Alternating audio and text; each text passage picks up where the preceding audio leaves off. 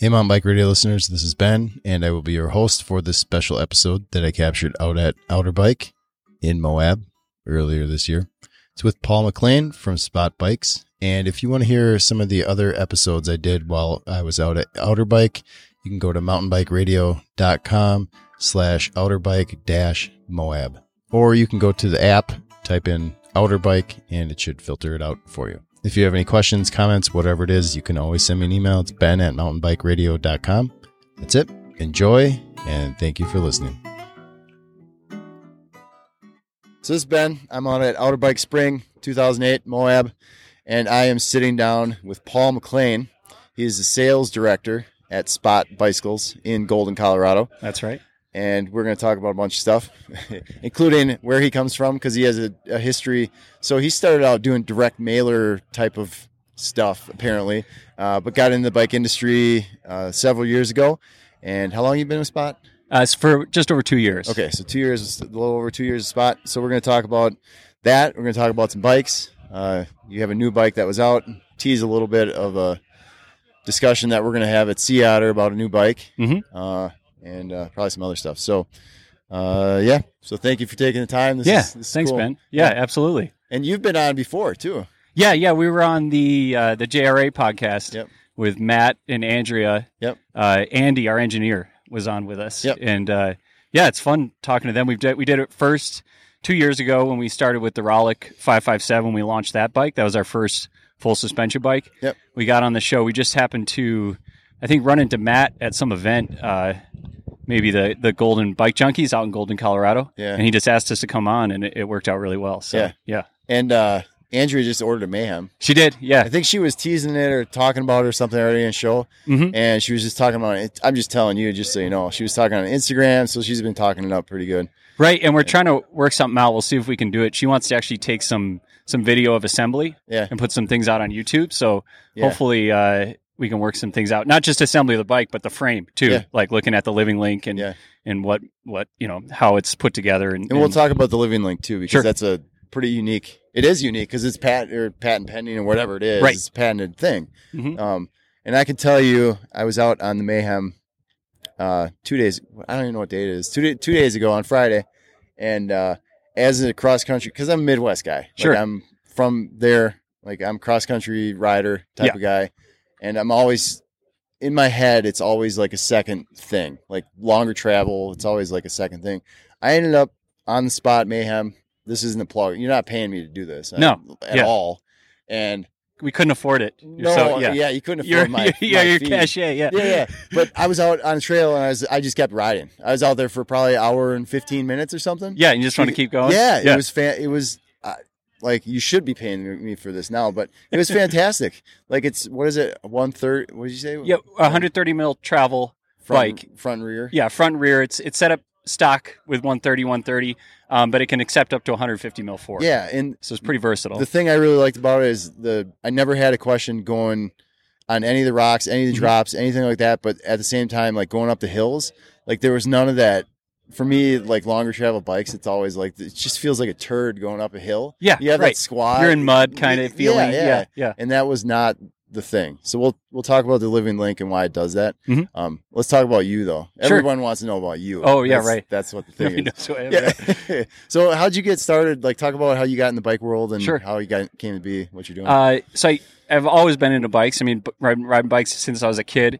Raced mountain bikes in high school, and after college, I got a job with Catalyst Communication out in Boulder, Colorado. And where are you from? Grew up in Detroit area, Michigan. Okay. And then, lived in different places. And now I'm in Colorado and Denver. Yeah. Okay. So you started Boulder. So I moved out to Boulder. It was actually my mom's friend that knew the owner of the company. And so the inside scoop. Yeah, right. Of 5 people at the company. Yeah, so I really got inside there, found the right guy to talk to. Yeah. And we did direct marketing for Trek dealers, and it was a lot of print mail. Maybe some people remember the Super Sale or the cycling guide that happened in bike shops back 10, 15 years ago. Is that crazy how quickly everything's changed? Yeah. Oh, yeah. So much. And print mail doesn't matter at all, but they were kind of the best at it at the time. Mm-hmm. Maybe they were the only ones doing it. But that's how I got started. Then after Catalyst, I got a job with SRAM, working their accounting department, actually. and moved on into sales and product management at SRAM before coming to Spot. Okay. Yeah. So 6 years at SRAM. Yeah, it's about 6-7 years at SRAM. Yep. And what did you learn? I mean, that process of getting in there and learning all that, the details, and what's that like? So because that company grew a lot. It did. That was. And I started there in about 2006.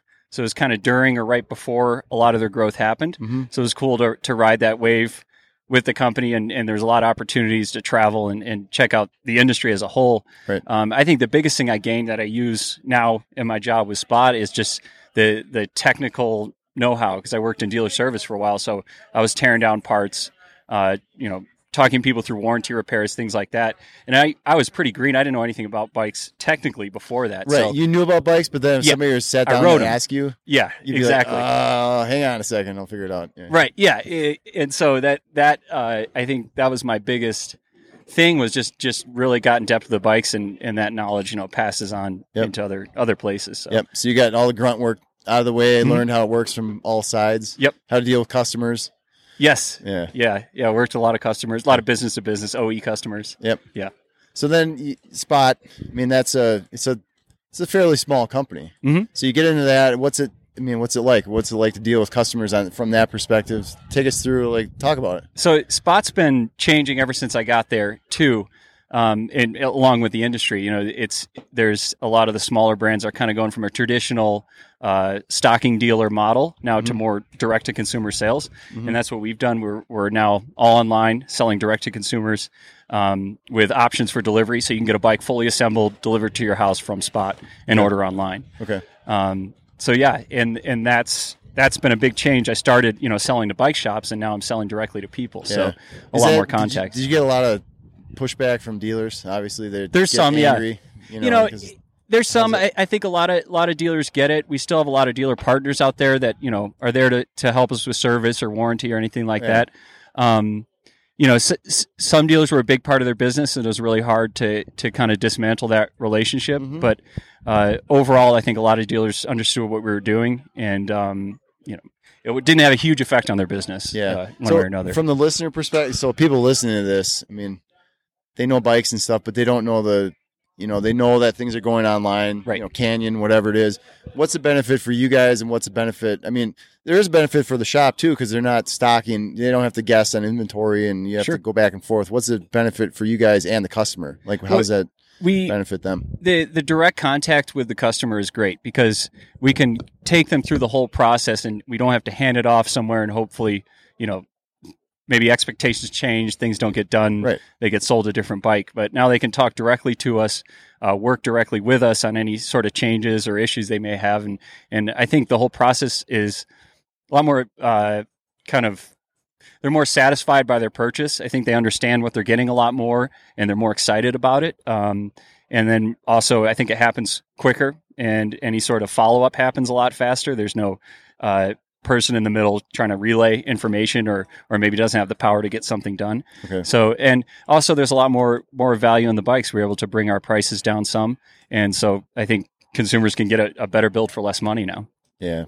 No, it makes sense. It's just you have the traditional way of doing things, and some people get pretty upset by taken away from them, while others, you have dealers that you said, whatever. Yeah. We're still going to get the service. We'll be your partner in doing it. If somebody wants to buy a bike, we'll hook you up. Right. They want to move forward together. And I totally get it if dealers have a problem with it. We're not trying to say that dealers aren't valuable or we don't need them. It just works better for us to do it the direct way. So. Yep. And they're looking out for their best interests. Mm-hmm. So everyone's got to do. Yeah. You got to have the thing is with business, and everyone always rags on, well, you're just trying to make $1. Well, yeah, you know what? It's business. If you don't make $1, then you can't keep doing it. Right. Yeah. It's pretty simple. So that's what I always go to, is somebody's like, you know what? I want to keep doing it. I'm going to make some money. Right. That's the way it's got to be. And you can't stand still very long. No. You kind of always have to be evolving and changing, right. And that's something we're definitely doing a lot of. Yeah. And it's funny, this style, I don't know if it's, maybe a little bit different than business has been done, just changing a lot, but what happens is you screw up a lot. So you got to give yourself that space. I think that's been a big challenge. Is of course you're not perfect at everything. You're not even perfect at most things. So it's something that you just got to give yourself space and allow yourself to change and evolve effectively, I guess. So I want to, before we talk about bikes, I want to get your, like, what's your job? Like, what do you, in a daily, like, marketing director person, sales director person? Yeah. What do you actually do? So today, I just want to lay it out here for listeners. We're looking at some really cool bluffs out here in Moab, but you've been standing out at this booth doing everything from just shooting the shit with people, like handing the iPad so they can do a waiver, like putting air in shocks and doing all kinds of stuff. Like, what do you do besides this? Like, what's a typical week or day, or, what do you do as the sales director person? It's a lot of just forward-facing communication, and then also getting people on bikes and informing people about bikes. So, and everything involved with that too. So, a lot of it's the soft skills, just talking to people and making people feel comfortable with you and learning about the brand. Clearly, you're good at that. And the bikes. On here, just doing this. Like, do you feel comfortable? Yeah, I'm very comfortable. Yeah. This is good. Yes. He's relaxed. Yeah, totally. Ben took off his shoes. Yeah, shoes and pants. I'm just chilling, hanging out here. So because Spots, for a lot of people, it's a new brand. They haven't heard of it, and for even more, they haven't heard that we're doing full suspension bikes with this patented linkage design, Living Link. So it's a lot of getting the information out there. What are the best ways to do that? So that's part communication. Then the sales end of it is people who buy bikes, walking them through that process, making sure they're getting the right bike. Yeah. They have expectations all around timeline, shipping, because for a lot of people, since these are changes that are happening, they're not used to ordering a bike online. Right. So I have to a lot of times walking through what to expect when the bike arrives, what they need to do. Okay. And I think even on our end, we're trying to create tools where I don't always have to directly communicate to those people. So we're trying to create some videos. Okay. Even doing this helps. Being on podcasts, getting that information out there. Yep. So that's a big part of it. And then customer service too. A lot of emails and calls around that. So after people purchase the bike, any questions, anything else comes up, I'm the person to talk to for that also. Yeah. You just get to deal with a lot of people. Yeah, right. Yeah. I go home and I don't say much. Yeah. Are you like that? Are you like one of the introverts? I'm an introvert, yeah. And I have to go home and shut down, yeah. It's crazy because the more I talk to, so a really good friend of mine is the same way. He's does his sales, like he's done fundraising for large non-for-profit type of things.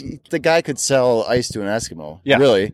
But then like when he's not at work, he just he's a one-on-one person. Like he just wants to be left alone, go up in the cabin with one other person, sit there and talk. And I'm the same way. Like once I'm done, I'm like, we live up in the woods in Hayward, Wisconsin. Like I'm like, so it's it's like I don't mind being around people, and I like people a lot. Yeah. I just, in order to feel good again, I just have to be alone for a while. That's why and that's a big part of mountain biking for me, is that escape part, because you can go out and ride by yourself for a while, and feel really good and feel accomplished and recharge, and come back and deal with people again. Yeah. So are you guys doing a lot of these events, like a lot of these demo type events now, or is that new, or have you always kind of done, has that been from the beginning, or is this a new thing, going forward? So it's definitely new since I started there. With the full suspension bikes, it's really important to get people on them. Yeah. I mean, that's a big part of the purchase process, is demoing, especially here in the U.S. So it is new for us. We try to hit events in the Southwest for the most part. So all the Outerbikes, even the one in Arkansas coming up this fall. Okay. We did Sedona Mountain Bike Fest, Hurricane Mountain Bike Festival. We'll be a lot of the Colorado events like Eagle Outside and Outlier Festival. I'm not sure if it's happening again this year, but I didn't see anything on that. It might. Weird. I know for the Eagle Outside Fest, the town took it over. Yeah. So Mike McCormick was running it for a while, and I think he's doing some bigger events now too, but and then we'll be at Sea Otter too. That's a big one for us. It's great, efficient, because you get all the media in one place and they can check out everything. Right, so, exactly. I'm curious from that perspective. Hey, you want to get a picture of us here? Oh, never. Thanks, Austin. Never. We got a coffee delivery. Not for him. I don't know. No, take. You want to just grab a picture? Of course. So, listeners, you get the inside scoop on that. We're getting a picture from what's your name? This is Austin. Austin. All right. Austin's our builder and warehouse manager and shipping manager, and then he also comes to events. Okay, so he's like the grunt. Yeah. Doing everything.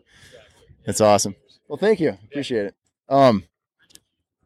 Oh, I was going to ask you from an industry perspective, because just talking to people around here, we were so focused on racing, and I'm still racing. Mentally, I'm still focused racing wise. Right, you're always training for something, right? Yeah. There's I just can't. I'm a competitive person. Yeah. But industry wise, it seems like for so long, it was like racing and sponsored racers and results and posting pictures of podiums and all that kind of stuff, and it seemed to have quickly changed to this is the focus and this type of demo or outdoor event or even the races. So you have the epic rides or the outlier or eagle. Sure. Yeah. More race experience. Right. And is that the case? Is that what we're going towards? How is that? Or am I just making all this shit up? I think there's more of that. I think the racing will always be there. And enduro racing has gotten big, but I think there's going to be an evolution of that format. It seems like there's so many different series now. It's like hard, like where do you go for? It's like they're all over the place. But can you stick to one series? Do you cherry pick events? Like what's the best way to do it? Yep. But yeah, I think there's just going to be a lot more experiential offerings out there, like Outerbike. Is that like your Spot's focus? Is it more of that direction, or is it okay? Yeah, we're all about. Fun, just having fun on a bike and being able to do more of it. And we're going to probably talk about Living Link a bit, but one of the things we always say is that it climbs so efficiently, and what that allows you to do, be less fatigued for the descents. So maybe the part that you consider fun, you can get up there and just have more energy to do it. Or you can just ride an e-bike too. Yeah. Oh, yeah, you could. I'm just it's been a constant discussion, and I don't even want to go there for this one. No, you could. And for some people, e-bikes might be the thing. I don't know. I don't really say that, I'm not totally anti-e-bike. I'm not either. I'm part of the Camet board up in northern Wisconsin. Okay. I'm on the board, and we're discussing it, and I am not in the position to tell somebody they can't do it. Right. If you have fun on that, go ahead. Yeah, if you do it. But me personally, I'm human powered. Yeah. Me too. Anyhow, so that's a totally different discussion. Right. It's a kind of a political discussion in a lot of ways. Yeah. It actually, that's what it turns into. Yep. But yeah, so but for you guys, it's more of just get out there, do it. Right. If you race, do it, awesome. But yeah, and that seems to be a common thread throughout. Obviously, we're at a demo, so people out here are going to be talking about that. But just from my perspective, standing outside looking at what's going on, the average rider doesn't give a shit about who's on the podium. No, they just don't, and they don't know. Yeah, they might not know, and it's not going to be the reason why they buy a bike is because it won a race. Right. You're not going to spend thousands of dollars on a bike because somebody won it's just not happening. So, all right, let's talk about bikes. Sure. So, where do you want to start? You want to start with the Living Link, or you want to talk about a specific bike, or what? Yeah, absolutely. I'll just explain our suspension platform. Yeah. So, Living Link is a composite leaf spring in the lower linkage. So we have a short dual link bike. In the lower linkage, in place of the lower rear pivot bearing is this composite leaf spring. And what we do is we tune the anti-squat properties of the bike using the leaf spring. So through the first part of the stroke, the sag range, the leaf spring is bending downward and providing kind of a progressive spring rate just through the mid-stroke. So stays higher in the travel, more efficient pedaling. But as you get further into the travel, that leaf spring relaxes and you have a much more linear feel to the end of the stroke. So it kind of is bottomless once you get to a bigger hit. Okay. So yeah, it's a very efficient bike, but a bike that you don't have to lock out or turn off the suspension. You just leave it open. I didn't even think about that. Yeah. It works better when you leave it open. That's a good thing. It is. Yeah. You can just kind of not think about it once you have it set up. I just realized I didn't even touch it. Yeah, you don't have to. Yeah. It just stays put. It's very composed. Yeah. And it's still active, but only to about the mid-stroke when you're kind of pedaling and going over the small stuff. Huh. So it is pretty unique. Mm-hmm. And I did, as far as showing people, I did do a little video, and I think I took a couple pictures. So I will be, listeners, if you check the YouTube page, I will have a video up of just showing the... Oh, cool. And riding it a little bit, too. So thanks. That's awesome. Yeah. So actually, we should do that, too. We'll save it for Seattle. I'll have my camera. We can do a little video demo, just showing us the thing, too. So, so that's the platform.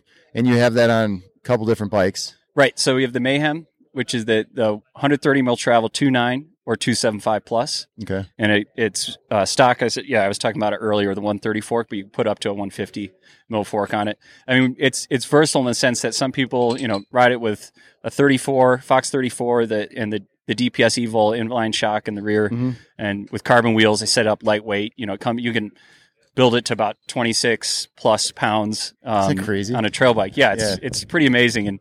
And then other people are putting DPX2 on the back, Fox 36 in the front, and big tires with double down tires, for example, something like that, and racing it in enduro. So well, you're saving all the weight everywhere else. Right. Might as well put it where it matters. Like you can add a little more to the tire, no big deal. Exactly. Yeah. And it allows you to take advantage of the stiffness, so that Living Link leaf spring, not only is it, the main purpose is tuning the efficiency of the bike, but it also creates a real stiff platform. So it's very laterally stiff. Yeah. And, you can take more advantage of it with bigger tires, more capable suspension. So a lot of people are riding the bike for that reason, just because of how stiff it is and how well it corners and things like that. Yep. So what's the new one for this year? The new one is the Rollick 607. Okay. We just released that a couple weeks ago. It's on our website now, and that's version 2 of the Rollick, in a sense. So we had the Rollick 557 that came out in 2016. Okay. 5.5 inches of travel, 650B or 27.5 wheel, where the 607 is 6 inches of travel with the 650B wheel. Okay. And it's not just more travel on the new one, but it's also a redesigned rear end. So a little more material, more bracing on the rear end, also wider. It can fit 2.6 tires. Okay. Where the former Rollick was 2.4 was kind of max. So, which at this point in time, that's pretty skinny. Yeah, right. 2.4. 2.4. Yeah. No, and I'll tell you what, I've ridden, I don't know what was on the Mayhem that you had set up. 2.6 maybe? The Mayhem was may have been 2.8s if you're riding the 275 plus bike, or if it was 2.9, it was 2.4s on it, I think. No, I had the 27 plus, I think. Yep. Okay. Yeah. But just riding, so everything I rode was plus. Yeah. But then I rode the Rocky Mountain Element then, they're the cross country one, and he had 2.35s in there, I think. Okay. And I looked down, and it's incredible how skinny they look like cyclocross tires. It is. Yeah. It's like, man, I'm on a road bike with these things. I'm going to tip over like in every corner. It's a weird thing. So, but my point is like being the cross country guy I am, getting out on the fatter tires on this stuff, especially anything that has the rocks and all that kind of stuff. When I say that I don't think about something, it's usually a good thing. Right. And it's supposed to, anything that disappears on a mountain bike is preferable. And doing the rocks and stuff with the sand and things, that setup, like, okay, I've been kind of a hater in the past. I'm good now. Yeah. Like, I'm not so much a hater. I get it. I'm good. That's great. This weekend changed my mind as far as... we had a positive effect on your opinion of things. Yeah. And so that kicked it off good. That's great. Yeah. So where was I going with that? I don't know where I was going with that. Being cross-country and tire size. Yeah, but then with the I don't know if I was going to talk about the Rock, but... in 2.6s? Yeah. So having the 2.6 is a good option to... it's almost mandatory on something like that. We need it. It's fantastic. And it's so funny, in 2016, the Rollick was a brand new bike and the first full suspension bike for us. It took us 3 years to develop, we were really careful about the standards when we made sure we had boost on it. Yeah. And then, about 3 months after we release it, they start announcing things about 2.6 tires. Right. And of course, everybody's asking us, is it 2.6 compatible? Yeah. And it's like, we just came out with it. And it's not. And you haven't even, I know you haven't tried 2.6 tires, but of course, it's like this happy medium that everybody imagines between 2.8 and 2.4. Yeah. Yeah. And how do you keep up with that then? How do you keep it as a brand and a director of sales? Like, how do you possibly keep up with all that things that are going on? I know SRAM, you used to be making that kind of stuff. Right. You got to stay ahead of that too. From this perspective, how do you do it? Well, and the difference I'll even say between SRAM and this is at SRAM, a lot of our product development was based on OEM input. So input from Specialized, Trek, Giant, big brands that are buying the parts for the bikes. So they're not just coming up with crazy ideas making it. Right. Because consumers, you read any forum or whatever, it's like, oh, they're just making new stuff for the sake of making. Totally. Yeah. And a lot of it's an ask from the brands, it might be a product spec sheet saying we need this, and then they figure out a way to deliver on those requirements.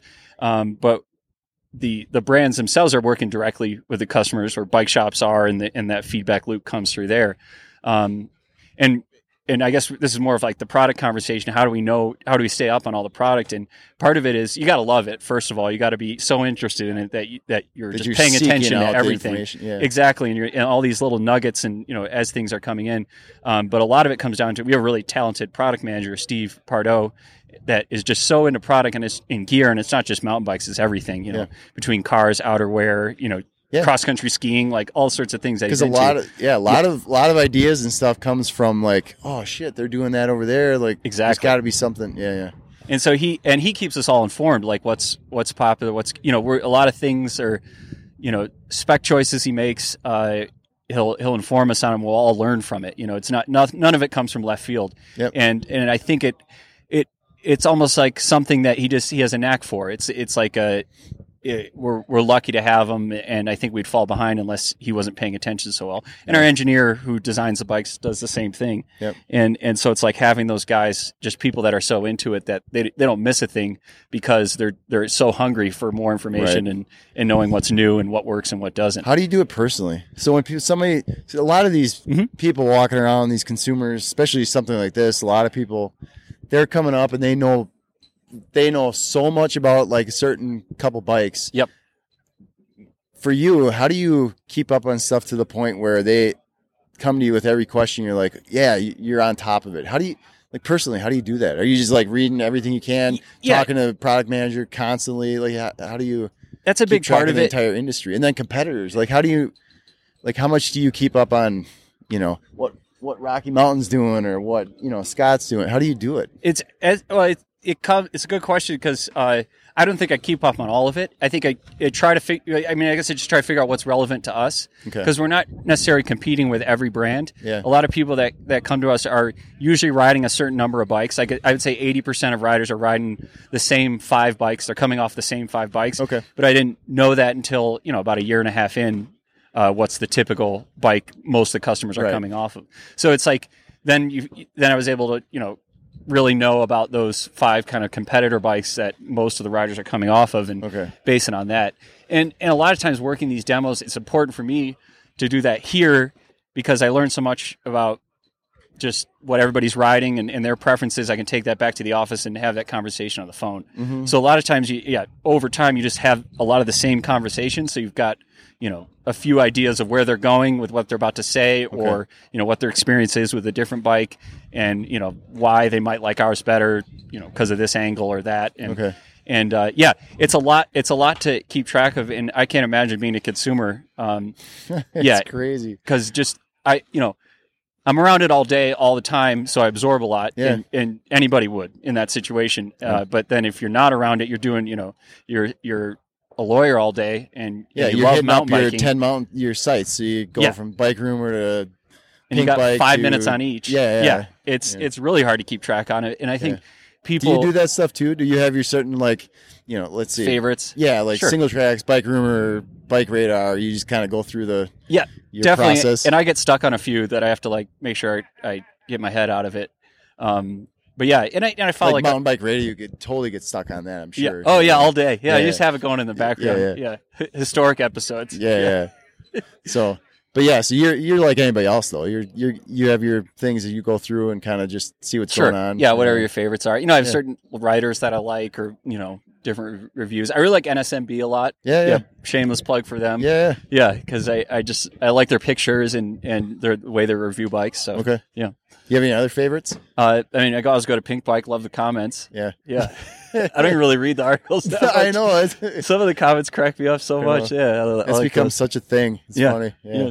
And then I read Bicycle Retailer a lot. Yep. Just to stay up on that industry news. Yep. It's good. And actually, they sold me on the magazine because we had, or the Path guys down podcast. Yeah, they had a podcast. That's right. They were talking to him, and I sent her a message. I said, hey, I'm going to send my money in and get the magazine because I hadn't had it for, I don't know, 4 years maybe. I was like, you sold me. I got it. Because there is a lot of stuff in there that's just, you take time to read it and you learn. You kind of just get an idea of where everything's going. Business idea. Yeah. So it's good. And it's funny now to see a lot of the strategy changes by companies as they go direct and how they present it. Yep. And it's almost like you can see pieces of one company's program in another because they're like, oh, they see it on Bicycle Retailer and they're like, that's a good idea. We'll put it in our program. Yep, Yeah, I know. It's what I found interesting was the conversation with the last issue where they're talking about online stuff.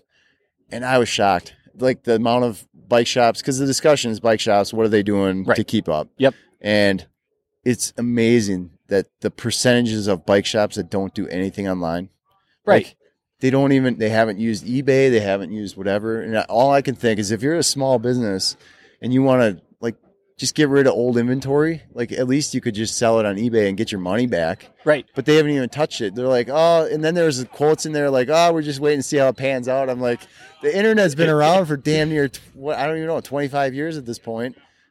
Yeah. You're waiting around, like, it's not a problem. It's not the internet that's killing your business, man. Yeah. Like, sorry. Well, and I can get it though too. I mean, a lot of bike shop owners are so busy. Working in Spot's kind of the smallest company I've worked at. We're 6 guys right now, and it's like a lot of things just get low on the list and stay there. You know, it's hard to get to them because you got so many other things to do. Yeah. And it's like, you can advise any owner, you got to go online, and they probably know, but it's just like, it's like, well, I got these other 10 things to do to make the mortgage. Right. I know it's tough. No, it's very tough. Yeah. But it's good to be in that conference to read about like where things are at, like, and just be part of the discussion, then read about it and do all that stuff. So I'm just always interested in what other people in the industry, and like we're sitting down talking this, because from my perspective, when I sit down and I'm reading all this stuff, I'm not in the process, or I'm not in the business of selling product. Right. So my perspective is sitting down, just observing what's going on, and kind of just see where the things are going in a consumer perspective. So it's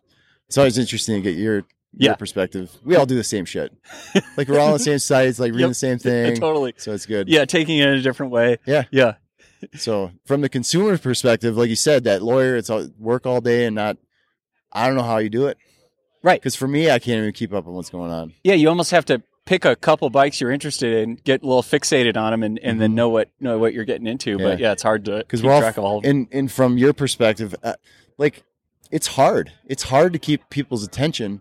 Is there have you learned any tips or tricks of like how to stay relevant? Like, what do you do to keep things moving? Well, and I think we do a lot. We try to offer as much as we can because we know selling online, we're not going to be bike shops. You're not going to be able to touch and feel a bike, as easily as maybe some other brands. So we offer free demos out of our Golden, Colorado HQ. So we have trails right by our office. People can go ride for free. We've even had people, it's funny, we had a pilot that was interested in our bikes from Oregon. And so he flew in for the day, did a demo, then flew back, and he ended up buying one. So it's awesome. We try to be as available as we can at these events at our office. And we notice if we give a lot, we get a lot. People, they're focused, and even if they're not ready to buy a bike, they come back when they're ready. Yeah. Just because of how much we offered and how much we work with them. Right. So there's a lot of that, a lot of time on the phone, just making sure everybody's taken care of, and also we just have an attitude of rushing to the phone and make sure we answer it and get everybody taken care of. Yeah. That's way more valuable than, you kind of have to be involved with social media, but at the same time, like that is worth 1,000 Facebook posts. Yeah, totally. One person, like this, even shaking just one a hand, person. Yeah. saying hi. Yeah. The pilot guy, he's a customer for life. Right. That's all there is to totally. it. And he'll tell all his friends about it, Yeah. and that's big. And we do social media, but it's hard to make yourself visible in that world. Yeah. Without drone footage and a lot of high quality stuff, it's really hard. Yeah. And actually, you're a good person to ask with this. Is from the industry perspective or marketing perspective, people spend so much time on social media. What I struggle with is I really like doing it, but I don't like looking at just to ask to take a picture. Like there's some interviews we didn't take pictures because I didn't give a shit. I'm sitting down talking to you. The last thing I want to do is be doing this on my phone. And it's not easy. It's not just go do it. No, it takes work and time. Yeah, and you have several considerations hey, how does this fit in? Is it showing us the right way? Yep. All this different shit. How do you deal with that personally? Because for me, it's really hard. And you even mentioned that, thinking about where the picture is taken. We just have Fazari in the background for a spot interview. But that's the thing. We had to think about that. Yeah. And, pay attention and do it. But from my perspective, it doesn't matter. I'm still plugging all your stuff. So you can't share a spot, but I can share it. How do you deal with that kind of stuff personally? It just just mentally, what do you? No, that's a good question because I hate watching the feed. Like I'm not a consumer of social media. I definitely try to just create content just because we kind of have to. Yeah. But like if I'm on it too long, I really get bothered, like or just kind of go crazy a little bit. Yeah. But I guess. Wait, what was the question again? How do I deal with?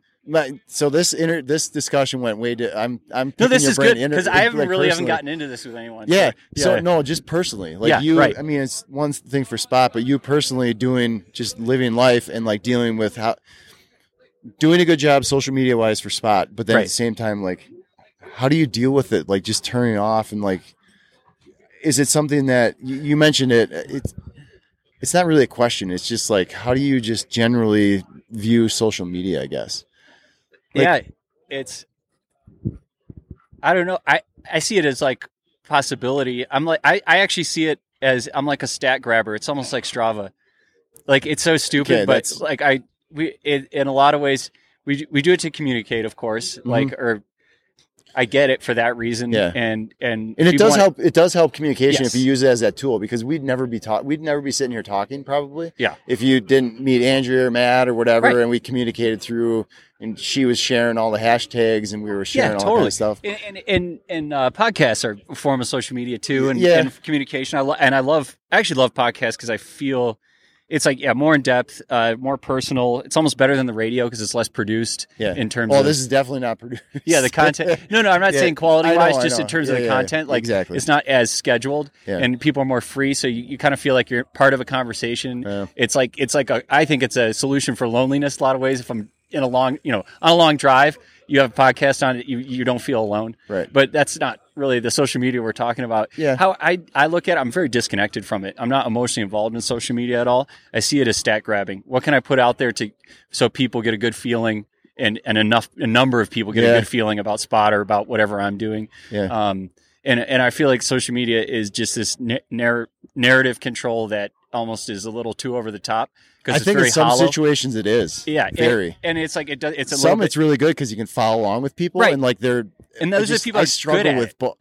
That tell the true story, and you can follow them, and you enjoy that process. But a lot of it, I think, is very like it's like vapor, like it's very hollow. Like it's like it's just an image. It's not necessarily what's really going on or whatever. Right.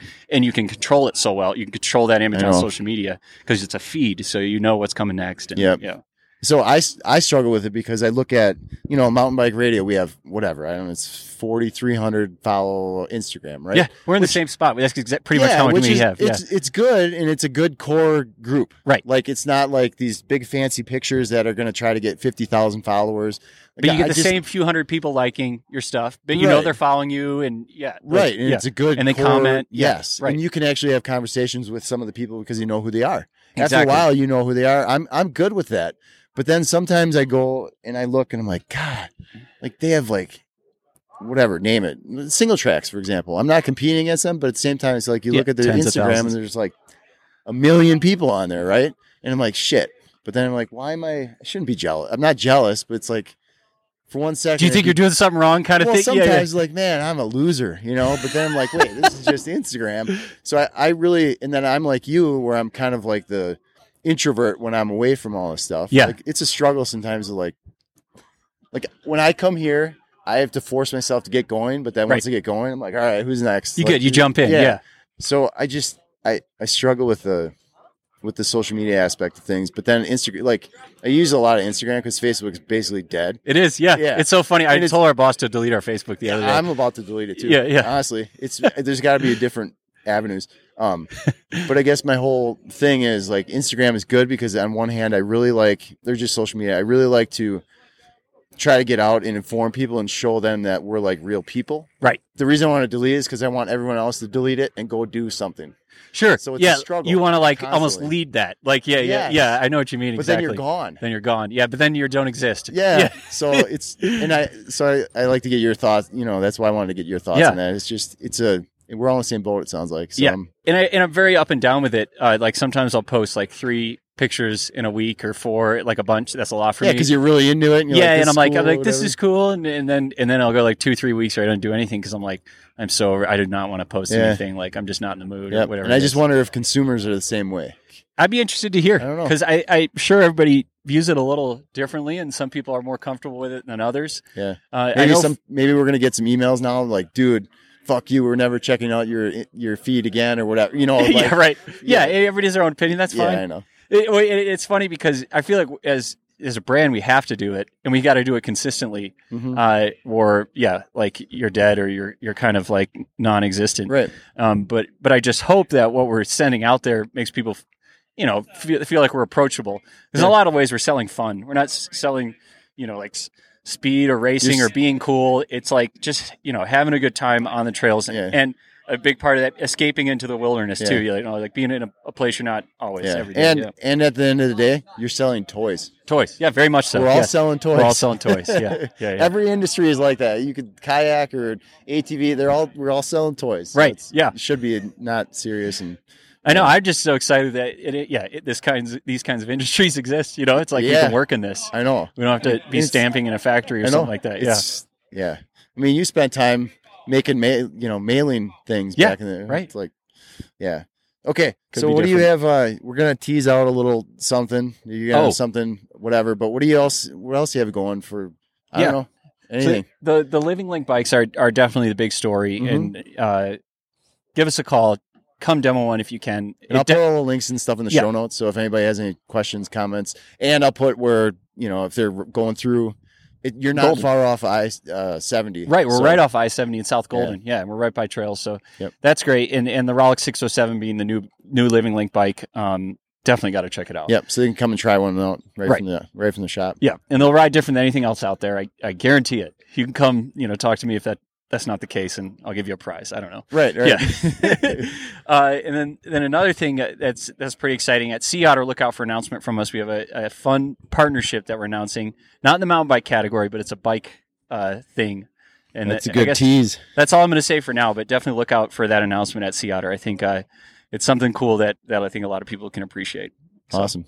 So I will. You have any closing thoughts? Anything that people should do other than that, or check you out where they? I think based on where this conversation went, get off social media, get out and ride. Right? Yeah. And stop by one of the demos. But take some cool pictures too, though. Yeah. And hashtag. What's the hashtag? Oh, Cause Some Mayhem. And Spot Bikes. Yeah. Cause Some Mayhem, even if you're not riding a spot. Yeah. No, it's good. I really appreciate the honesty. Yeah. And thanks. I've enjoyed this. Yeah. I hope my whole hope with mountain bike, what's good with podcasts is you said it, but my hope with mountain bike radio is that while like just riding along, they talk a lot about specifics, the path too. Right. It's like they get down and dirty with all the geometry and the specifics and all the details. There's plenty of other websites out there that do ride reviews, bike rumors, sharing every new product there is. Right. We're not starved for that, right? I want to get the conversation. So listeners, at the end of the day, they know who you are.